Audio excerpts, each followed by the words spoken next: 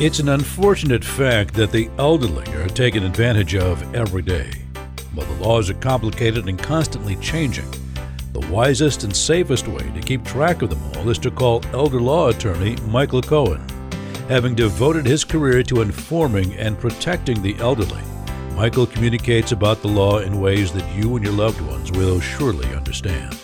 Join us now to know your legal rights with Michael Cohen and co-host Don Crawford Jr.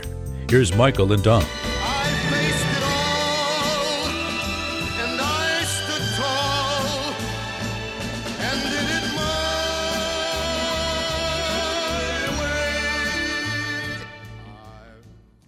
God bless you, and once again, thank you for listening to KAAM Radio, and this is Know Your Legal Rights with Dallas Elder Law Attorney Michael Cohen. Hello, Michael. Hello, Don. How you doing? I'm fine. How are you? Doing great. Good. I am the grateful owner of KAAM Radio, which is represented by the theme God, Country, Texas, and the purpose of this program is to emphasize all three.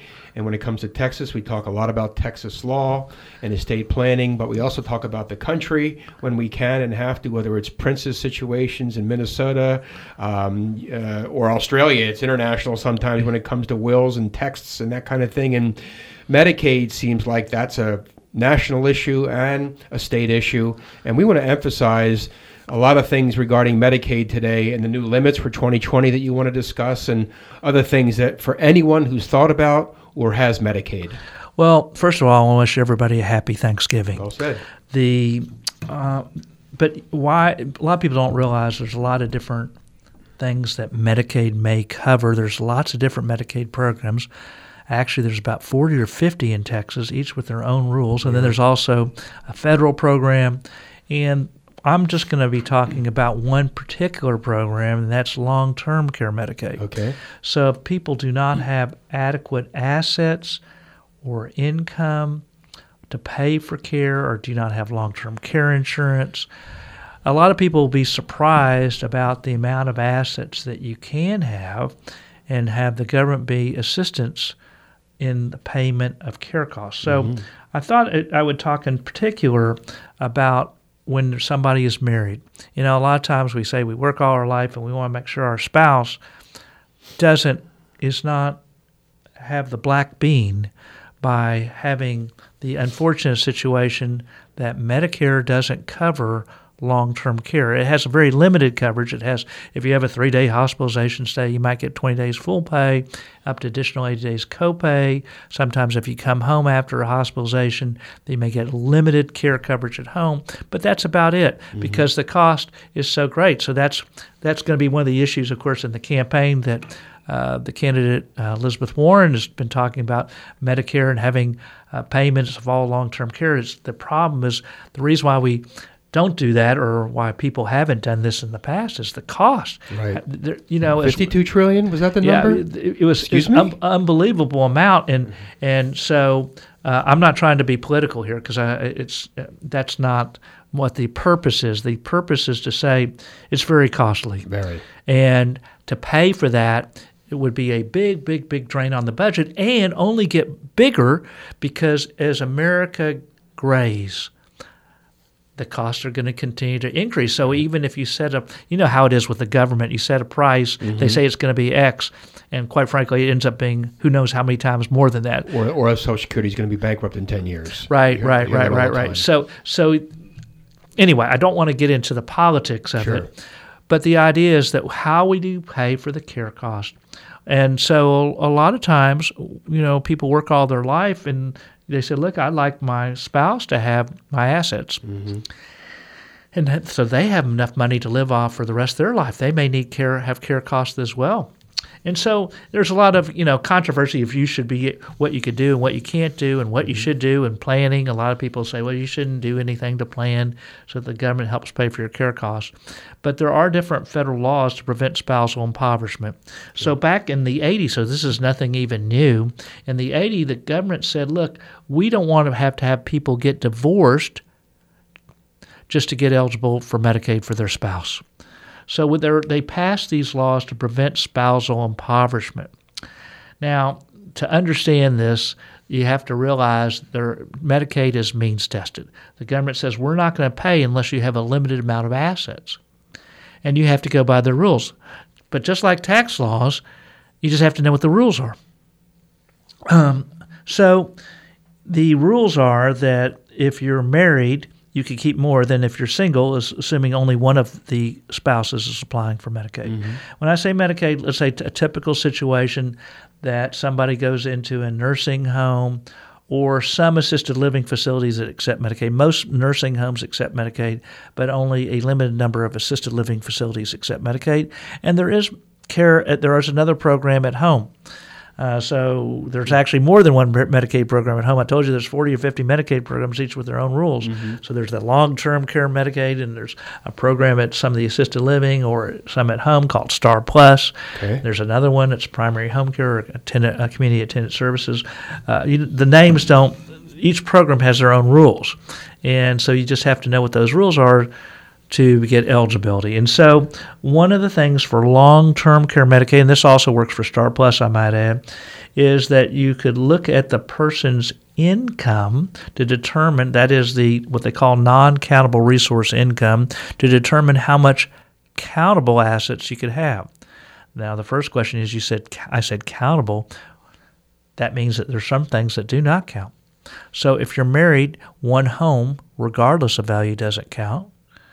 A pre-need funeral, we talked about a pre-need funeral when we talked about the Tatiana Jefferson story several weeks ago. A pre-need funeral doesn't count as long as you waive your right to cancel the contract or if it's irrevocably assigned to the funeral home. Burial spaces for your parents and your siblings and children and their spouses also do not count. One car, regardless of value, doesn't count. Your personal property, your everyday living items do not count. Sometimes there are several different things that do not count. So those things, and I should mention even IRAs, if you're over 70 and a half and have a required minimum distribution, it does not count as a resource. These rules have not been finalized, but they've been announced. Or if you're over 70 and a half and you have a Roth, if you invest it in the form of an annuity, it doesn't count, at least from what they've stated, although it's not in the rules yet. Or if you're under 70 and a half and you have an annuity within your retirement account, it also doesn't count as a resource. So they just look at the income, whatever the income is, and then we'll get into that in just a minute.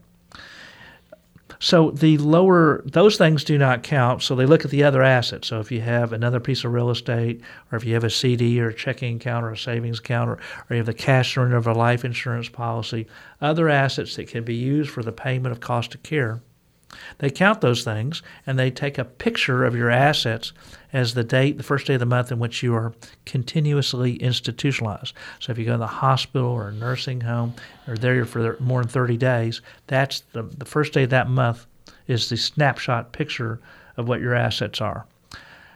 They look at that, and they say, okay, how much can you have?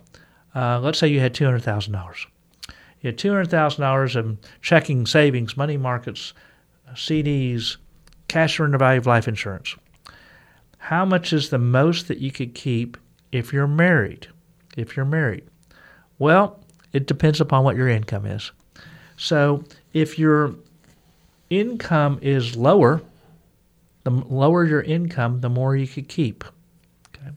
So if you normally what they call the maximum protected resource amount, the most you could keep other than those excluded assets that we talked about before, well, this is where the figures are going up.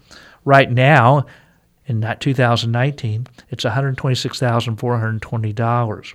It's going up to $128,580 based on the Social Security increase of 1.6% that was announced in October. So that says, I can only keep $128,000. Well, first of all, it depends. If in our example of $200,000, it depends on what the income, the non-countable resource income, which is typically Social Security or pension, or if you did have that RMD or that required minimum distribution of an IRA, that would be, if the IRA doesn't count, then the income does. So the lower the income, the more you could keep. So even though let's say I said that the assets were $200,000, but let's say that the income was $2,600 between the couple, between Social Security and pension or RMDs. Well, because there is another thing called the minimum monthly maintenance needs allowance. I know this sounds complicated. Right now, that amount that you could keep of non-countable resource income that you figure that they use is $3,160.50 a month. But who's counting? It's going to go up, by the way, to the projections are that it's going to go up to $3,214.50 as of January 1st. Well, if we had, in our example, if we had $500 or $600 less of income than the allowable limit of the couple, then they're going to let you keep more assets, because we need more assets to generate enough income to make up that $500 or $600 spread. Will $200,000 give you $500 or $600 a month of income? No, it's insufficient in today's interest rates. In fact, you could probably have $1 million. Not that most people with $1 million apply for Medicaid, but they could. Maybe I'm sending the wrong message because I'm not trying to encourage people with $1 million to apply for Medicaid. But I'm just saying that under the rules, it depends upon what your income is. So if in the example that we use, if the couple's income, the non-countable resource, not interest or dividends, that type of income, or rental property income, if that non-countable resource income, the Social Security, the pension, is less than the $3,160.50 or $3,214.50 as of January 1st, the more you could protect, because it's based on a formula of what 1-year CD rates are. Mm-hmm. So today's interest rate, that means I could keep all $200,000 easily if the couple's income was only $2,600. Got it. On the other hand, let's say that their income was greater than that. Let's say that the couple's income was $4,000. Well, then you have to get down to 1/2 of the countable resources. So in our example of $200,000, that you'd have to get down to $100,000 before there was eligibility. Not $128,000, the one we just mentioned that that's going to go up to $128,580, because if your income was too great, it's only 1/2. Now, on the other hand, if you had $300,000, you'd have to get down to what's 1/2 of 300, 150. But if your income was too great, you have to get down to $128,580. Right. Or at least that's the projections. It should be announced really soon. Mm-hmm. You'd have to do different things with those assets to get down to the $128,580 before there is eligibility, whether it's private pay or buy something that didn't count or do some transfer planning. So there's all sorts of different things that you could do. Mm-hmm. So now let's say that somebody only had $40,000. Well, there's a minimum resource allowance too. So if your income was greater than the $3,160.50 that we said for 2019, well, what's 1/2 of 40 is 20. But the minimum is $25,716. At least that's what's projected to be in year 2020. So in other words, we'd have to get rid of almost $14,300 or almost $300 before there would be eligibility. And they look at the assets on the first day of each month at 12:01 a.m. If the income was too great, of course, again, if the income was $2,900, well, there would be no problem, right, because you have a $200 or $300 spread, and so you can keep all the assets. So they announced these. Well, they announced the Social Security increase at the beginning of October, the 1.6% increase, and that affects all these other things that we have for the government. So in this case, for Medicaid, it affects the amount that you could keep the maximum protected or the minimum protected resource limit if you're above or have a large amount of assets, or if you have a smaller. So if you had $500,000, you had to get down to $128,580 if your income was too great. But if your income was small enough, you might be able to keep all $500,000, and the government would help pay for care costs if if the income was too low. So the cost of care, then you might say, well, how much is the cost of care? The average even skilled nursing bed in the Texas, and Dallas is more expensive than the statewide average, is about $6,400 to $6,500 a month. Going up. Yeah. Mm-hmm. So, I always tell the story about my grandmother who went into a facility at age 85. At that time, the average cost of care was $5,000 a month, let's just say. She lived to just being short of 98. So if you say $5,000 a month at 13 years, it's around $780,000 if my math is correct. I'm just doing it kind of quickly in my head, but I could be mistaken. But it's going to be somewhere in that neighborhood. So do you happen to have $780,000 in your pocket to pay for care? And so a lot of people say, oh, shoot, people are living longer today. America is graying. How are we going to pay for the cost of care? That's why, in the presidential campaign that this is a big issue, Medicare or Medicaid for all. But then it gets to be so expensive. You just said that was just one person, my grandmother. How many grandmothers or mothers or fathers or loved ones are out there, and how many more will there be in the future as we continue to live longer? My wife's grandmother, my family, I told you they don't live as long as my wife's family.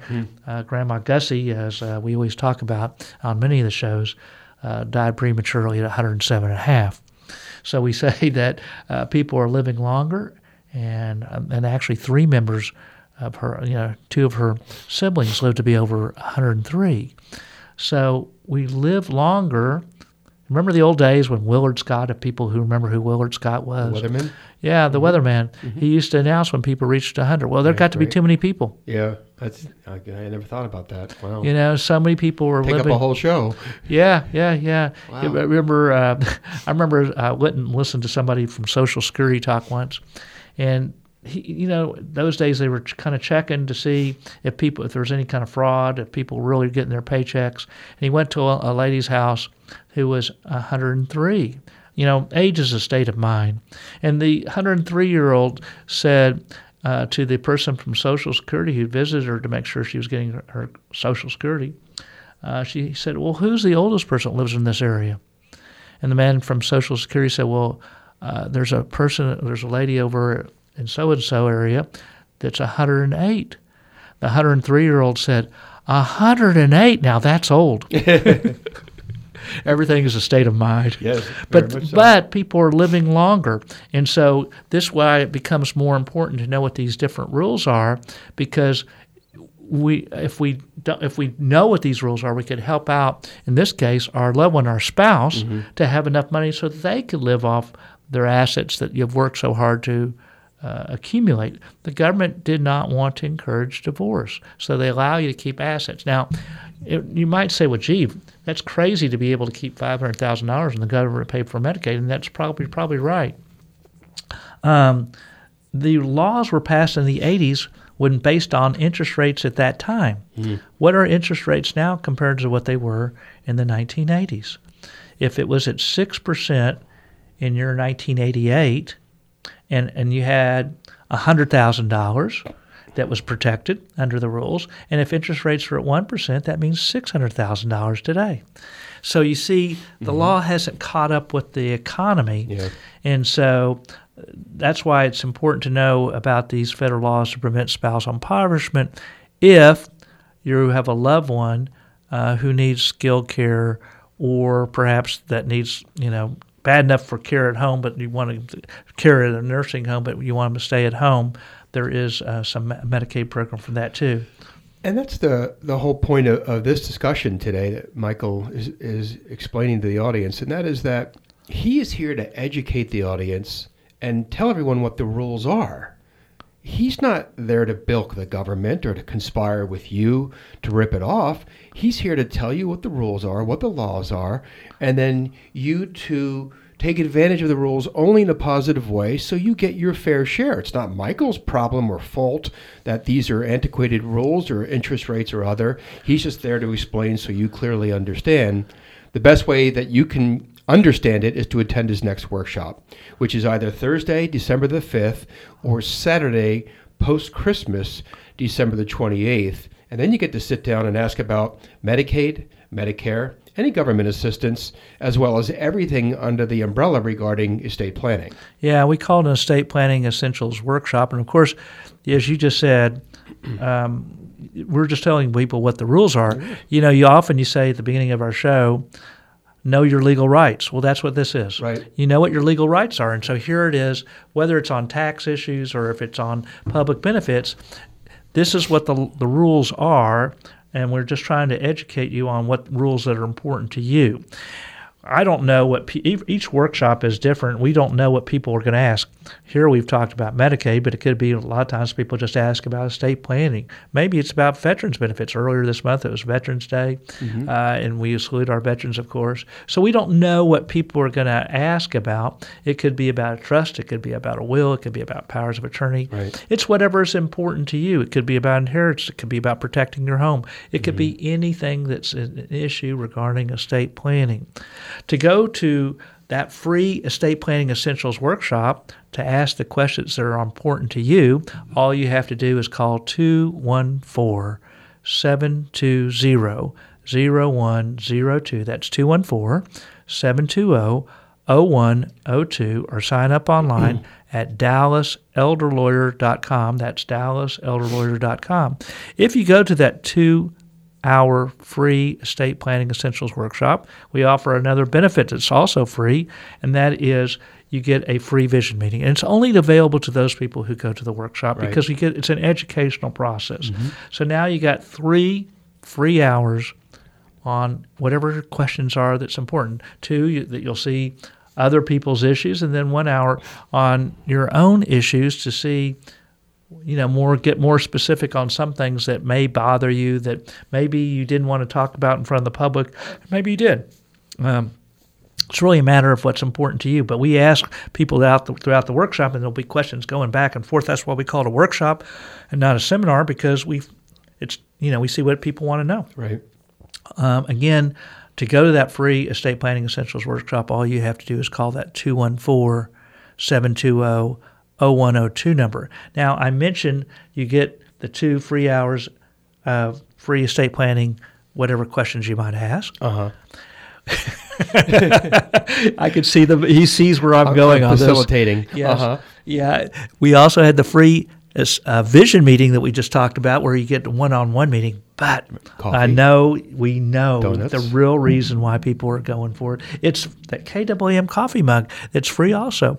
That's why they go? That's why they go. I think that's it's not the $1,000 free value of getting to have a free estate planning essentials workshop or a free hour meeting with me to find out what your own issues and how to solve your problems. I think that the real reason why they know Christmas is around the corner. They know they have to come up with a gift for that loved one. So they said, coffee mug. It could be a number of reasons why they use that coffee mug. Some people may use it actually for coffee. Some people might use it as kind of a put their golf ball into the cup. Really? I think that must be the reason. It's enormous reasons that they might be using the coffee mug. Maybe the chip clip. It could be that they use the chip clip for their garbage to put on their outside their home or something. I have no idea. Maybe for laundry. I have no idea. Goodness, it could be go forever on this. Who could ask for anything more? Now, you're a learned, reputable attorney, and you think people are going to drive hundreds of miles where your clients are located, probably in Oklahoma, probably in East and West Texas. You're telling me they're going to drive just to get a mug. It's just not true. Well, maybe they go for the free education. Okay. But if they go for that, well, then we appreciate it. Okay. Do that by going to DallasElderLawyer.com.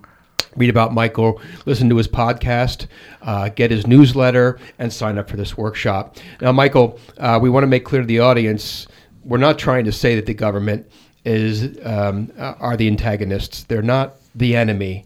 You're here to create the guardrails and explain the rules for everyone so that they can formulate the right equation, the right plan for themselves while they're alive when it comes to Medicaid and Medicare. And that's critical, and I appreciate that very much about you, so the audience can be clearly educated currently on what the circumstances are when it comes to those benefits.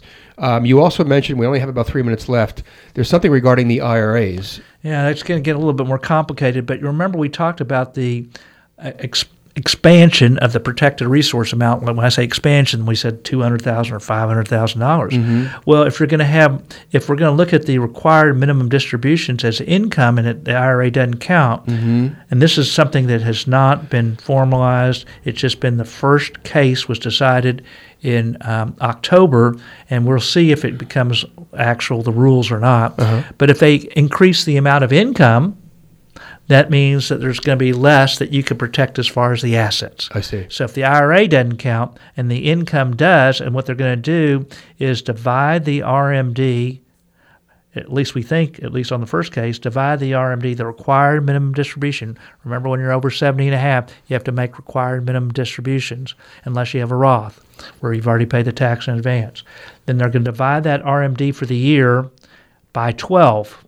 And they'll count that as income when they do that calculation on how much assets could be kept. So it could be that you can't expand if you have a large IRA because then your income is too great, and then you have to get down to whatever the resource limit is depending upon what your assets were on the first day of the month. So there's a good thing and there's a bad thing about having the IRAs count or not count. I see. So that's if you're going to do it divide by 12, then that's going to make it more difficult for expansion. It's also going to make it it's a couple other side effects. Then if your income is too great, we didn't go into income, but Texas has an income cap. If you're the one applying for Medicaid and you had an IRA, they have an income cap. Interesting. Right now, it's in 2019, it's $2313. So now if you count that RMD, even if it's divided by 12, that may put you over the cap, so you may have to do a certain type of trust.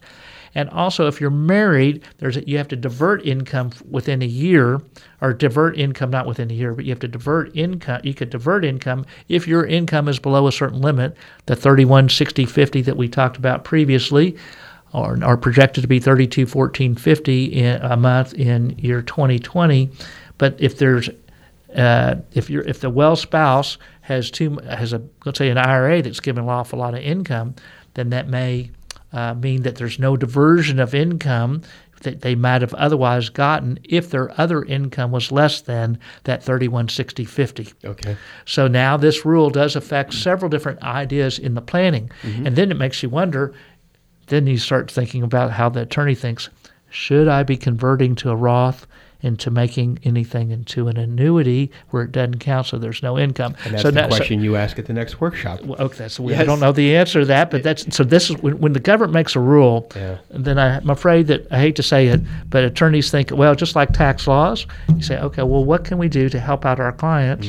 And so then you start thinking about these other things. And thank God Michael does that. Attend his next workshop, December the 5th, December 28th. Go to DallasElderLawyer.com, DallasElderLawyer.com to sign up. Michael Cohen, thank you, sir. Thank you. The record shows I took the blows and did it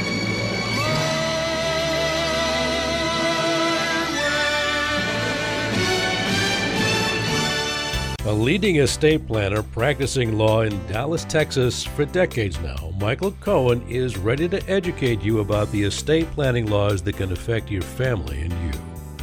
The first step is to attend his next workshop by going to his website, which is DallasElderLawyer.com. That's DallasElderLawyer.com to sign up for that free Estate Planning Essentials workshop. Or you can also call him by dialing 214-720-0102. That's 214-720-0102.